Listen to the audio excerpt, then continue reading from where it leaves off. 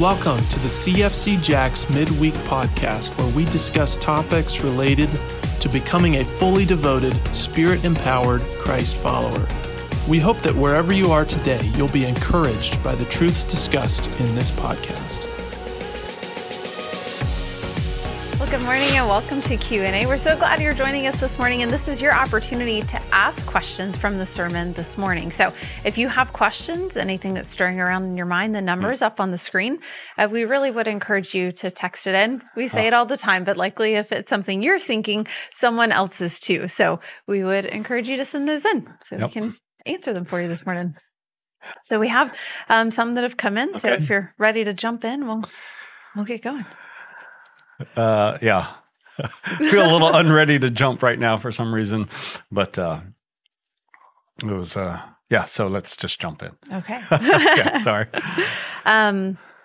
So question about protection versus Old Testament, New Testament. Said, I get that God may not physically protect us, but why does he let bad things happen to his children? Yeah, that's a excellent, very honest, and I appreciate that question because it's not hard to think if God is love and God is powerful and he is Heavenly Father, why? Right. Why doesn't he protect us? Mm-hmm. And it leads to questions of, well, does he love us and doesn't he care? And so there's no easy wrap it up here in a nice little bow answer to this. I do believe there's answers. You just might not like them because they might not scratch the itch completely, but I think it's the full answer. I was struck, Tracy, just this past week in reading the story of the birth of Jesus and how Herod was jealous because this star was revealing a new king, and he learns from the wise men. And so he tells the wise men, when you find him, you come back and tell me so I can worship him too, which was code for come back and tell me so I can kill him and get rid of competition. And the wise men have a dream from the Lord. They don't, they say, don't go back and tell Herod, return another way. And they do. And Herod is enraged. And so he has what is kind of referred to as the killing of the innocents, the going and the killing of every boy 2 years old and younger, just to kind of take out potentially anybody. And I know this is a long answer, but this is a big question here, so I'm going to unfold this a little bit. I was struck. Wow. People lost their 2-year-old little boys because of what Herod did. And yeah, I know it's part of, the story, but how hard and how seemingly, and this is what I feel like it is sometimes we wrestle with, how seemingly unnecessary. Why not just protect them? And so I journaled because I've been, as I encouraged, I journal a little bit, and I don't have it with me, but I journaled through the question of why did other babies have to die? And there isn't a soft, satisfying, quite frankly, answer to this other than, and the answer is this, they had to die to fulfill the purposes of what God was doing on the planet. And since the beginning, people have died and been killed as part of God's unfolding plan. And it reminds me, this is what can be hard to swallow. It reminds me that we think life ultimately, the reason why this question gets us is because at core we think that life is about us. And life is about what would be good for me. And there is no other answer than this. Life is about God. He is the potter, and the potter gets to do what he wills with the clay. And sometimes he does things and allows things to happen to clay that we go, God, why do you do that? And there is no easy answer, but the correct, the true answer is because it's part of the purpose of filling the earth with his glory. Think about, just as I've been talking, think about Abel, a righteous man who died because of his brother's wrath. Why didn't God protect him? Because it was part of God revealing his story of filling the earth with his glory.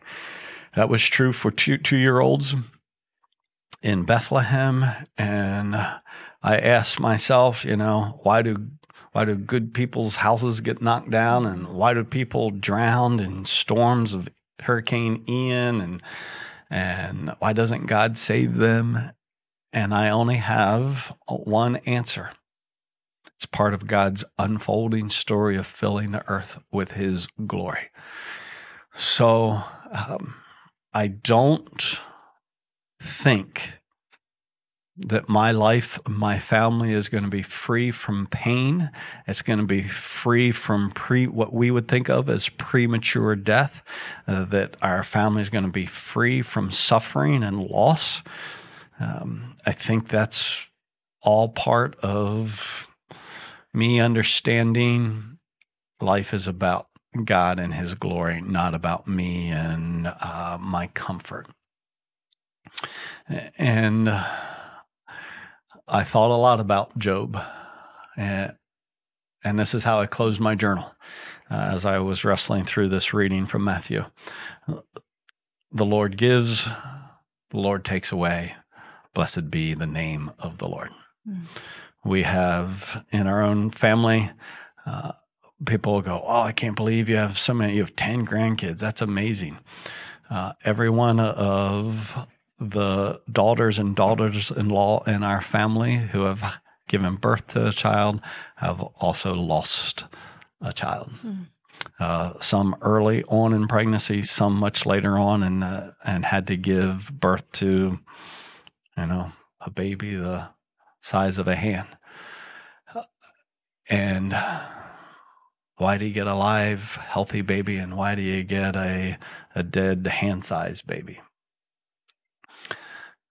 Because life is about the glory of God, and he is working in ways for his glory that I don't understand. All I can do is with an open hand, like Jesus did in the garden, say, not my will, but your will be done. Like Job with a dead family and a body covered in disease and sickness and all his possessions gone. The Lord gives, the Lord takes away. Blessed be the name of the Lord. And not do what his wife said, curse God and die.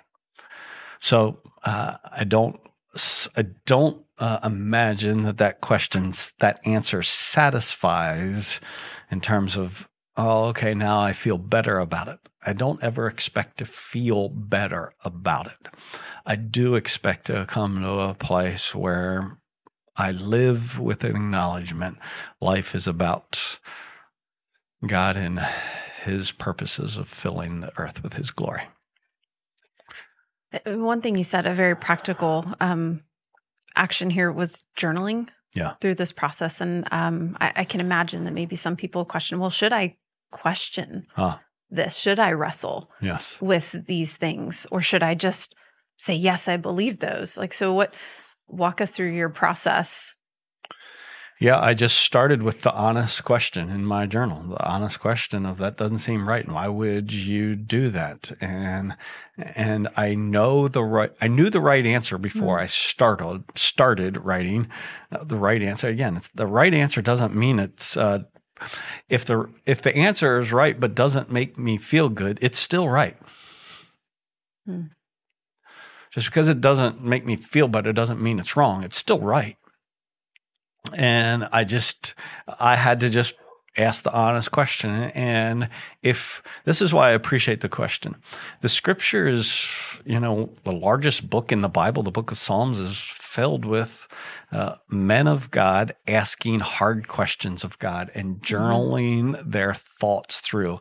And what you find in many of the Psalms is people wrestling with God, disappointed with God, frustrated with God, crying out to God, why have you abandoned me? Why are the wicked winning? Why are they defeating me? Where are you?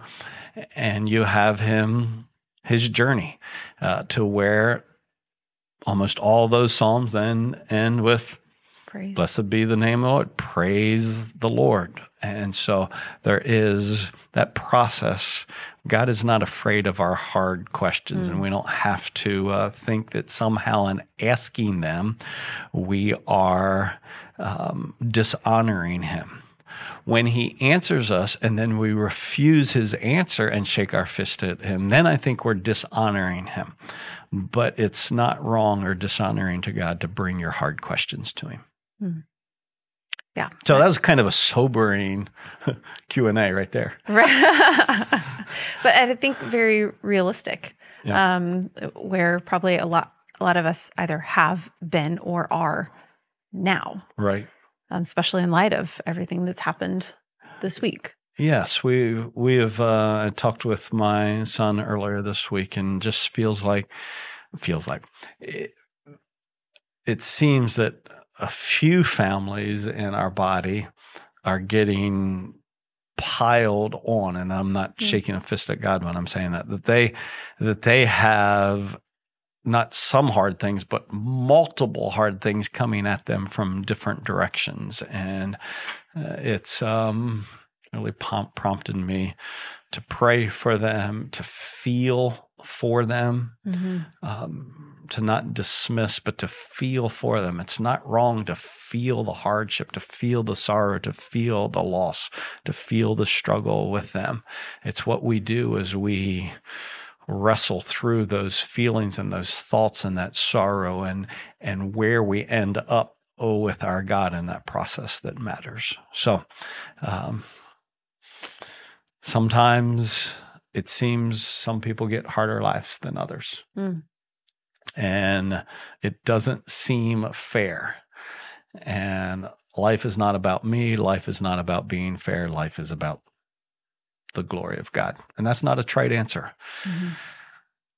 It's the bottom line.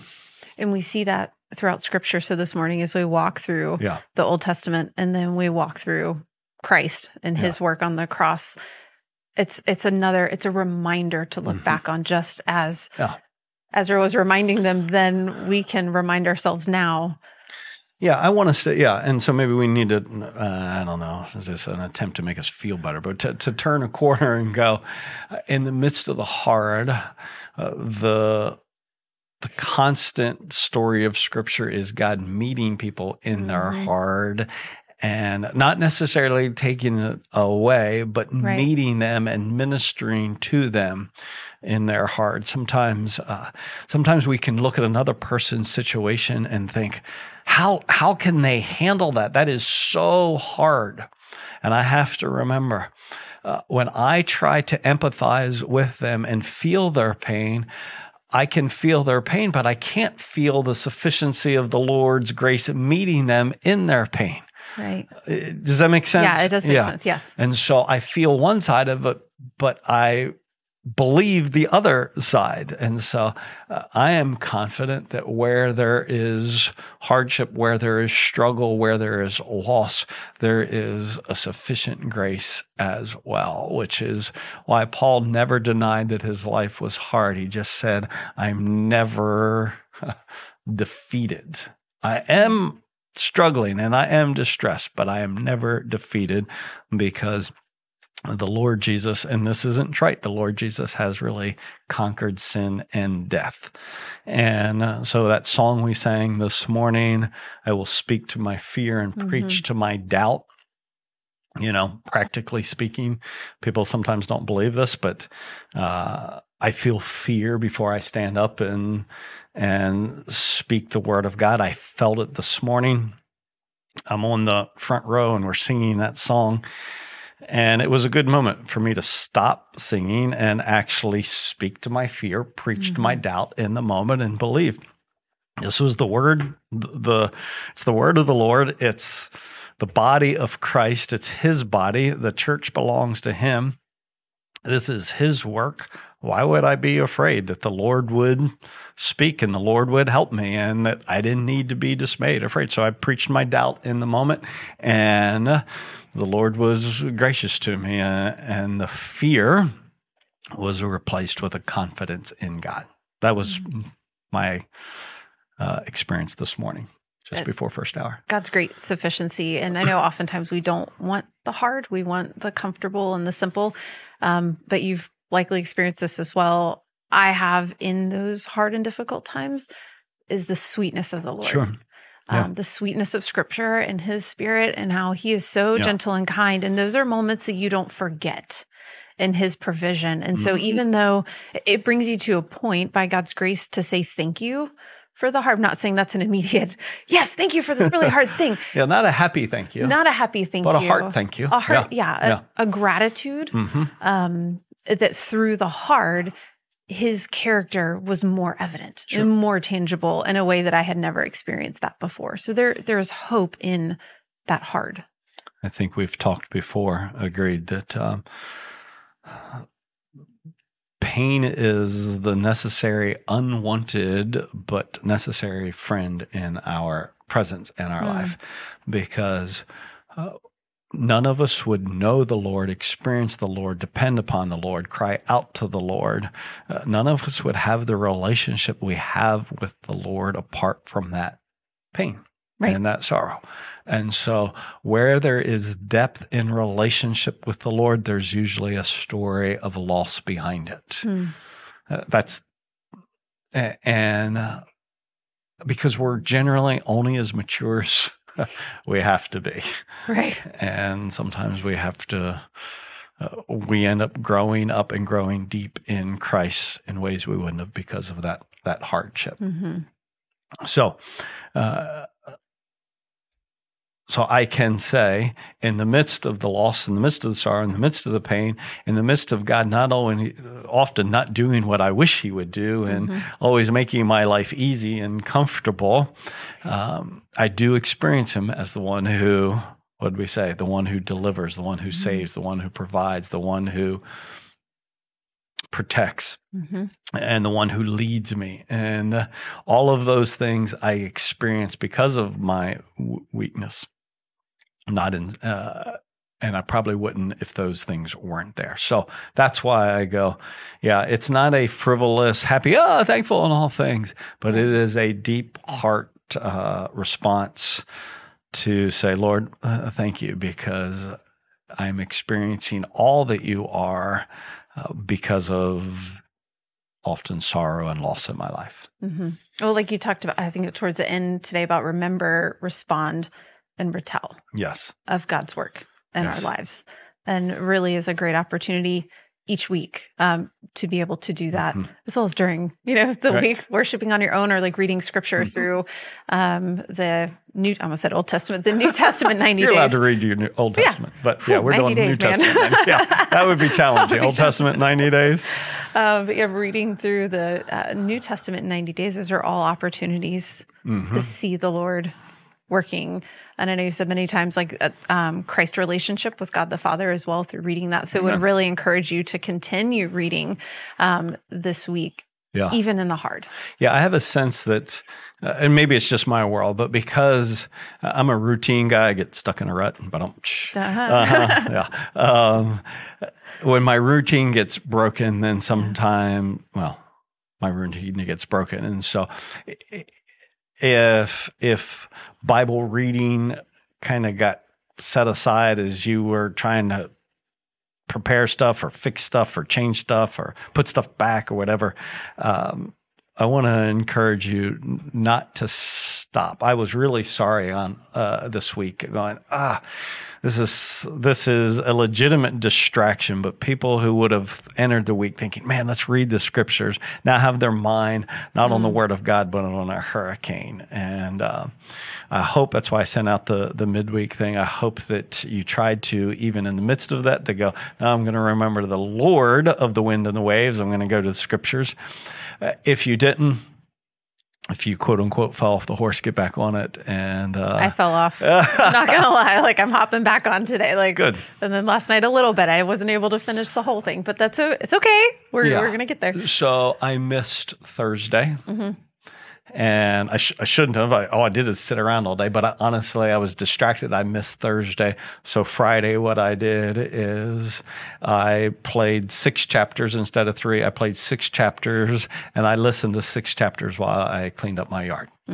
And I was grateful for that opportunity. So there are ways to either catch up, or we had some free days and missed days in there, if you will.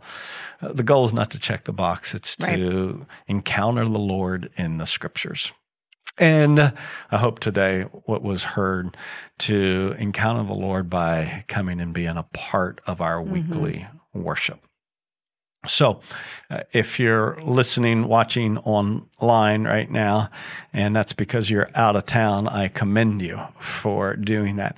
If you're in town and you could have come, but you stayed home and just listened anyway, instead of coming, I want to encourage you, make the effort. It's worth coming and being a part of remembering, retelling, and responding together. This is a great substitute when the real thing can't happen, but this was never intended to be in place of the real thing. Yeah, we'd love to have you. And if you have any questions, let us know. We'd be happy to answer those that before you arrive.